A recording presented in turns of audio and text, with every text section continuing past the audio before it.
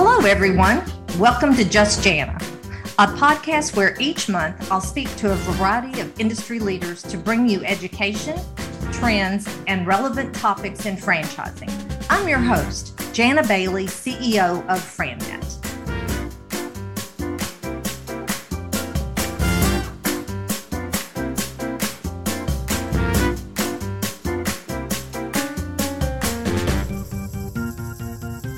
Hello, everyone, and welcome to Just Jania. I am thrilled to have with us a guest today that's doing a repeat visit for a very good reason.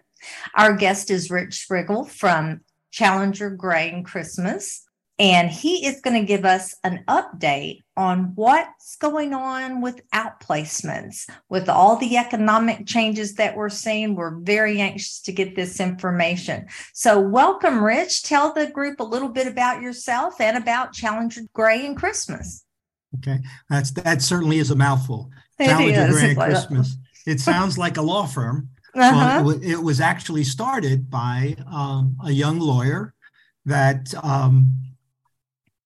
got let go early in his career. And he was frustrated that there really weren't any structured ways to get help. So he decided to start his own company and be his own entrepreneur. So Challenger Gray and Christmas is mostly known as an outplacement or a career transition company. I think what we like to say is we help people that are in between successes.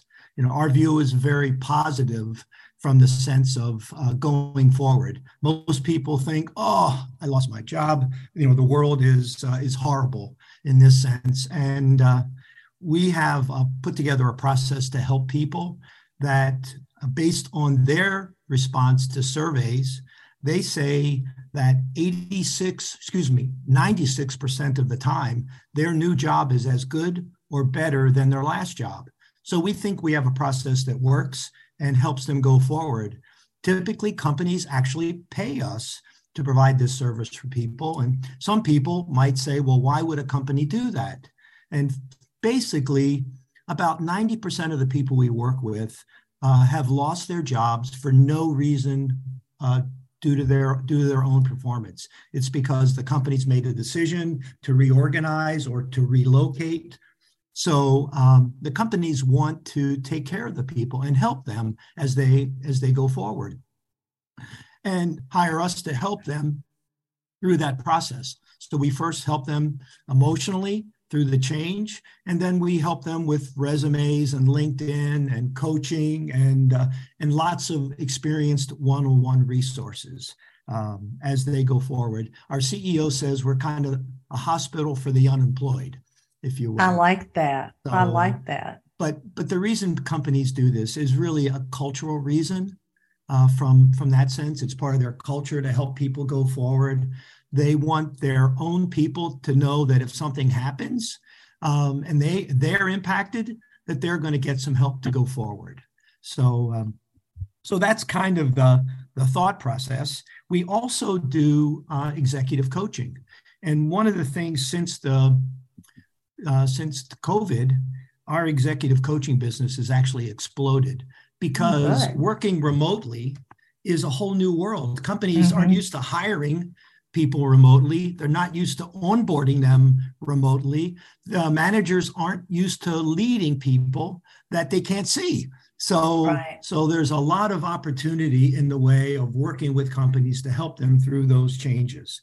So that's kind of what we do. We're a family-owned company, so we have the fit and feel of a family company, yet the breadth of a national company. For me personally, I've been with Challenger for 11 years. Prior to that, I was the chief human resource officer at two public companies, one of them in the great town of Louisville. And so I've taken that experience and transferred it from telling people their jobs are going away to being on the other side with my hand out to help them as they go forward. So this has been a great opportunity for me. When we work with people, we really work with them in three different ways from a job search. Either the majority of our folks want to find another job. Some of them are retiring. So we help them through the process from a lifestyle change.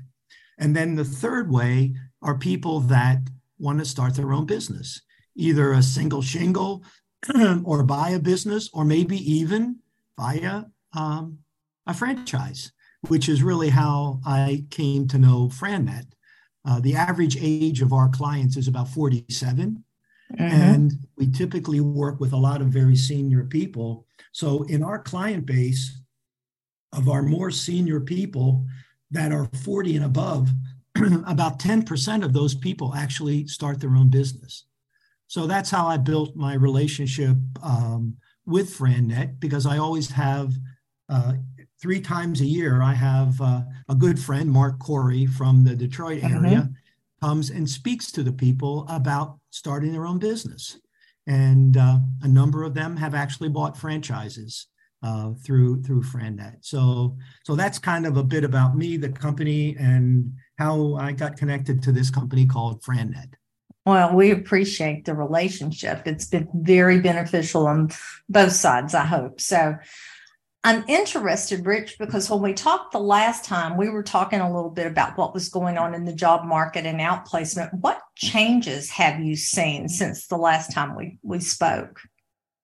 Okay. It's been a kind of a crazy ride, to say the least. If you look at 2020, if you look at 2020, it was a crazy year with people, companies closing down for periods of time, companies letting people go. So it was a huge year from the standpoint of letting folks go. 2021 was a much more sedate year. People were away from work. Companies are letting people work remotely. 2022 has been generally a much milder year relative to job losses, and that is kind of spoken in the numbers, because if you look at year to date in 2022, even versus 2021, the number of job cuts are down 16%. So in total, this year is even better year than 2021, and the level of hiring is still very strong. Last month, over 230,000 new jobs were created. What's interesting is you look a little bit closer, is even though 2022, the numbers of job reductions are lower than last year, the last 5 months of job cuts have been higher than the previous year. So we're seeing job cuts begin to tick up. And we think that's really a part of what we all feel every day, in the sense of, in that sense. And if I just peel that number back a little bit for the job cuts, the auto sector is the largest sector experiencing job cuts this year. And generally speaking, and of course, me being based in the Motor City, the auto sector typically sees what's going on in the economy before everybody else. So they're generally first one in, generally first one out. So a pretty good lead indicator of what's to come. So whereas we haven't seen a large increase in outplacements yet, we're seeing that change going over in the auto sector. Now, part of that is going also from being more internal combustion engine or gas to electric. But we're seeing that happen, and we think our view is that we're going to see more in the fourth quarter, and that 2023 will be a year with higher reductions. And again, that's all because of the Fed, because of inflation, the Fed continuing to raise the interest rates. It's a result of the higher cost in goods that's going on, and companies beginning to plan and prepare for that. I think the wild card, though, if I could just be a little bit ambiguous in the sense, but I think the wild card is, we've never been through what we are right now. We're still in the recovery. We're still in the recovery from COVID.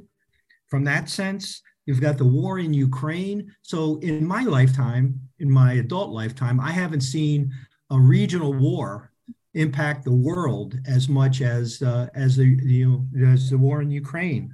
And again, if you're in the eastern and southern part of the states, Ian has caused mass devastation. I happen to be talking to you from Florida, where I'm still trying to repair some of the damage to my home from that.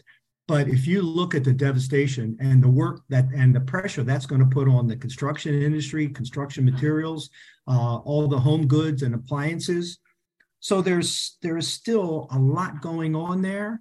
And then the final piece that I would add is, as we look at the economy today and what companies are doing, they are bringing more people back into the office than they maybe kind of originally indicated they were going to. You've seen some major companies change direction. Probably the poster child for that would be Tesla, where they were remote, and then Musk came out and said,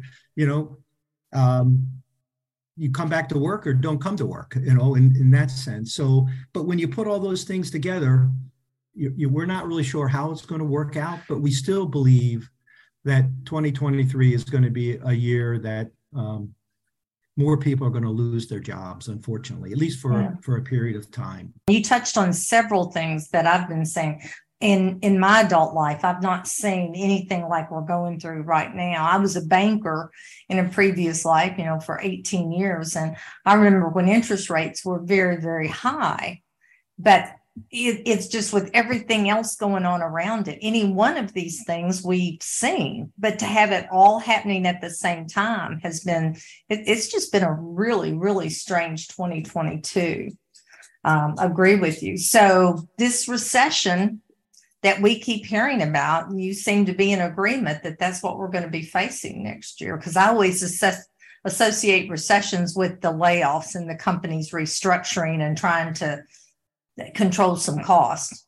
Yeah. Well, and I think, technically we are in a recession. 2 quarters of negative GNP, right? It's the definition of a recession. But because the job market is so strong and companies' earnings have been relatively strong, we're trying to say, well, no, we're not there.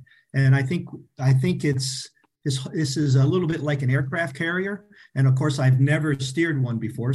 But my understanding is you turn the aircraft carrier along much sooner than you actually see it start to move left or right. And I unfortunately think that's kind of where we're heading, especially if we keep continuing to raise the interest rates. That's going to slow down spending, but it's going to take us into, my opinion, is a recession.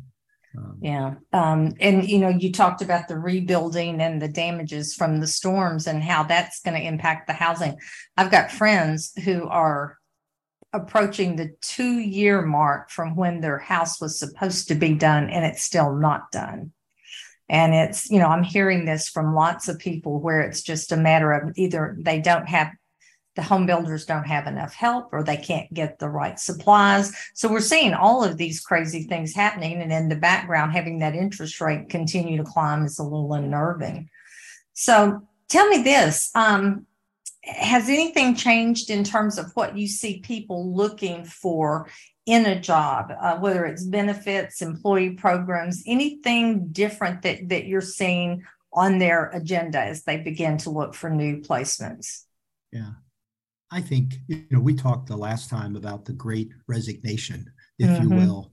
And interesting, people continue to quit their jobs, which again, in my lifetime is unheard of, to quit a job without a job. Okay.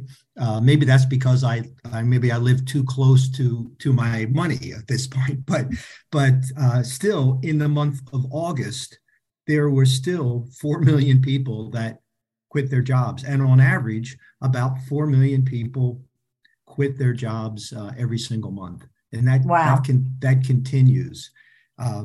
Generation X people, if we look at what's going on with them, and when I say, Generation Z, and those are typically 18 to 20-year-old folks, about 50% of them, when they start their career, are choosing to start in a more freelance way as opposed to going to work for a company. People are continuing to retire in that sense, and so you have these factors going on. Let me just mention one other one, and then I'll come back and maybe respond more directly to your question. The power still is in the hands of the worker, as opposed to the company, and some indications of that is, if you look statistically, for non-managerial jobs, the pay rate this year has increased 8.8%. Okay, 8.8%. And that's in the restaurant and in the hospitality sector. Let me just be more specific. And if you go to restaurants, today you still see a lot of restaurants aren't open as much as they were before because they can't get help from that sense. Warehouse workers, okay? Salaries or pay has gone up over 6% this year.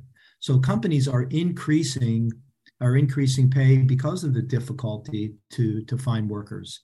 I think relative to the last time we talked, people are still resigning. They are really still thinking about themselves and their life today. You don't see as many people saying, I'm going to save for the next 20 years for that retirement. People that are closer are saying, you know what? I don't know what's going to happen next year or the year after that. I'm going to take control of myself right now. And that's why I think you see the retirements up.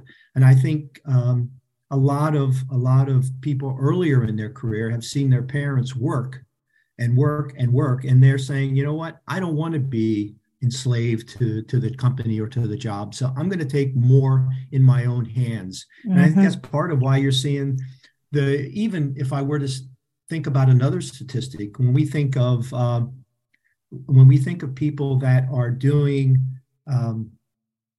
jobs that are just short-term jobs, more and more people are in that short-term job cycle than have ever been before. I heard a statistic that something like 35% of the people are working in the short cycle jobs where they're not working for a company. They feel comfortable working where I have an assignment for 30 days or I have an assignment for 3 months. And so people are feeling more confident in that sense.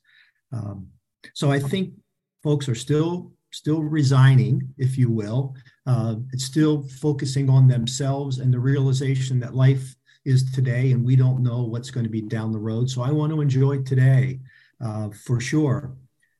I think one of the things now that's driving that is the idea that companies are beginning to push more for people to come back in the office. And so many people have relocated during this time that now, like an example, a friend of mine just bought a home here in Florida.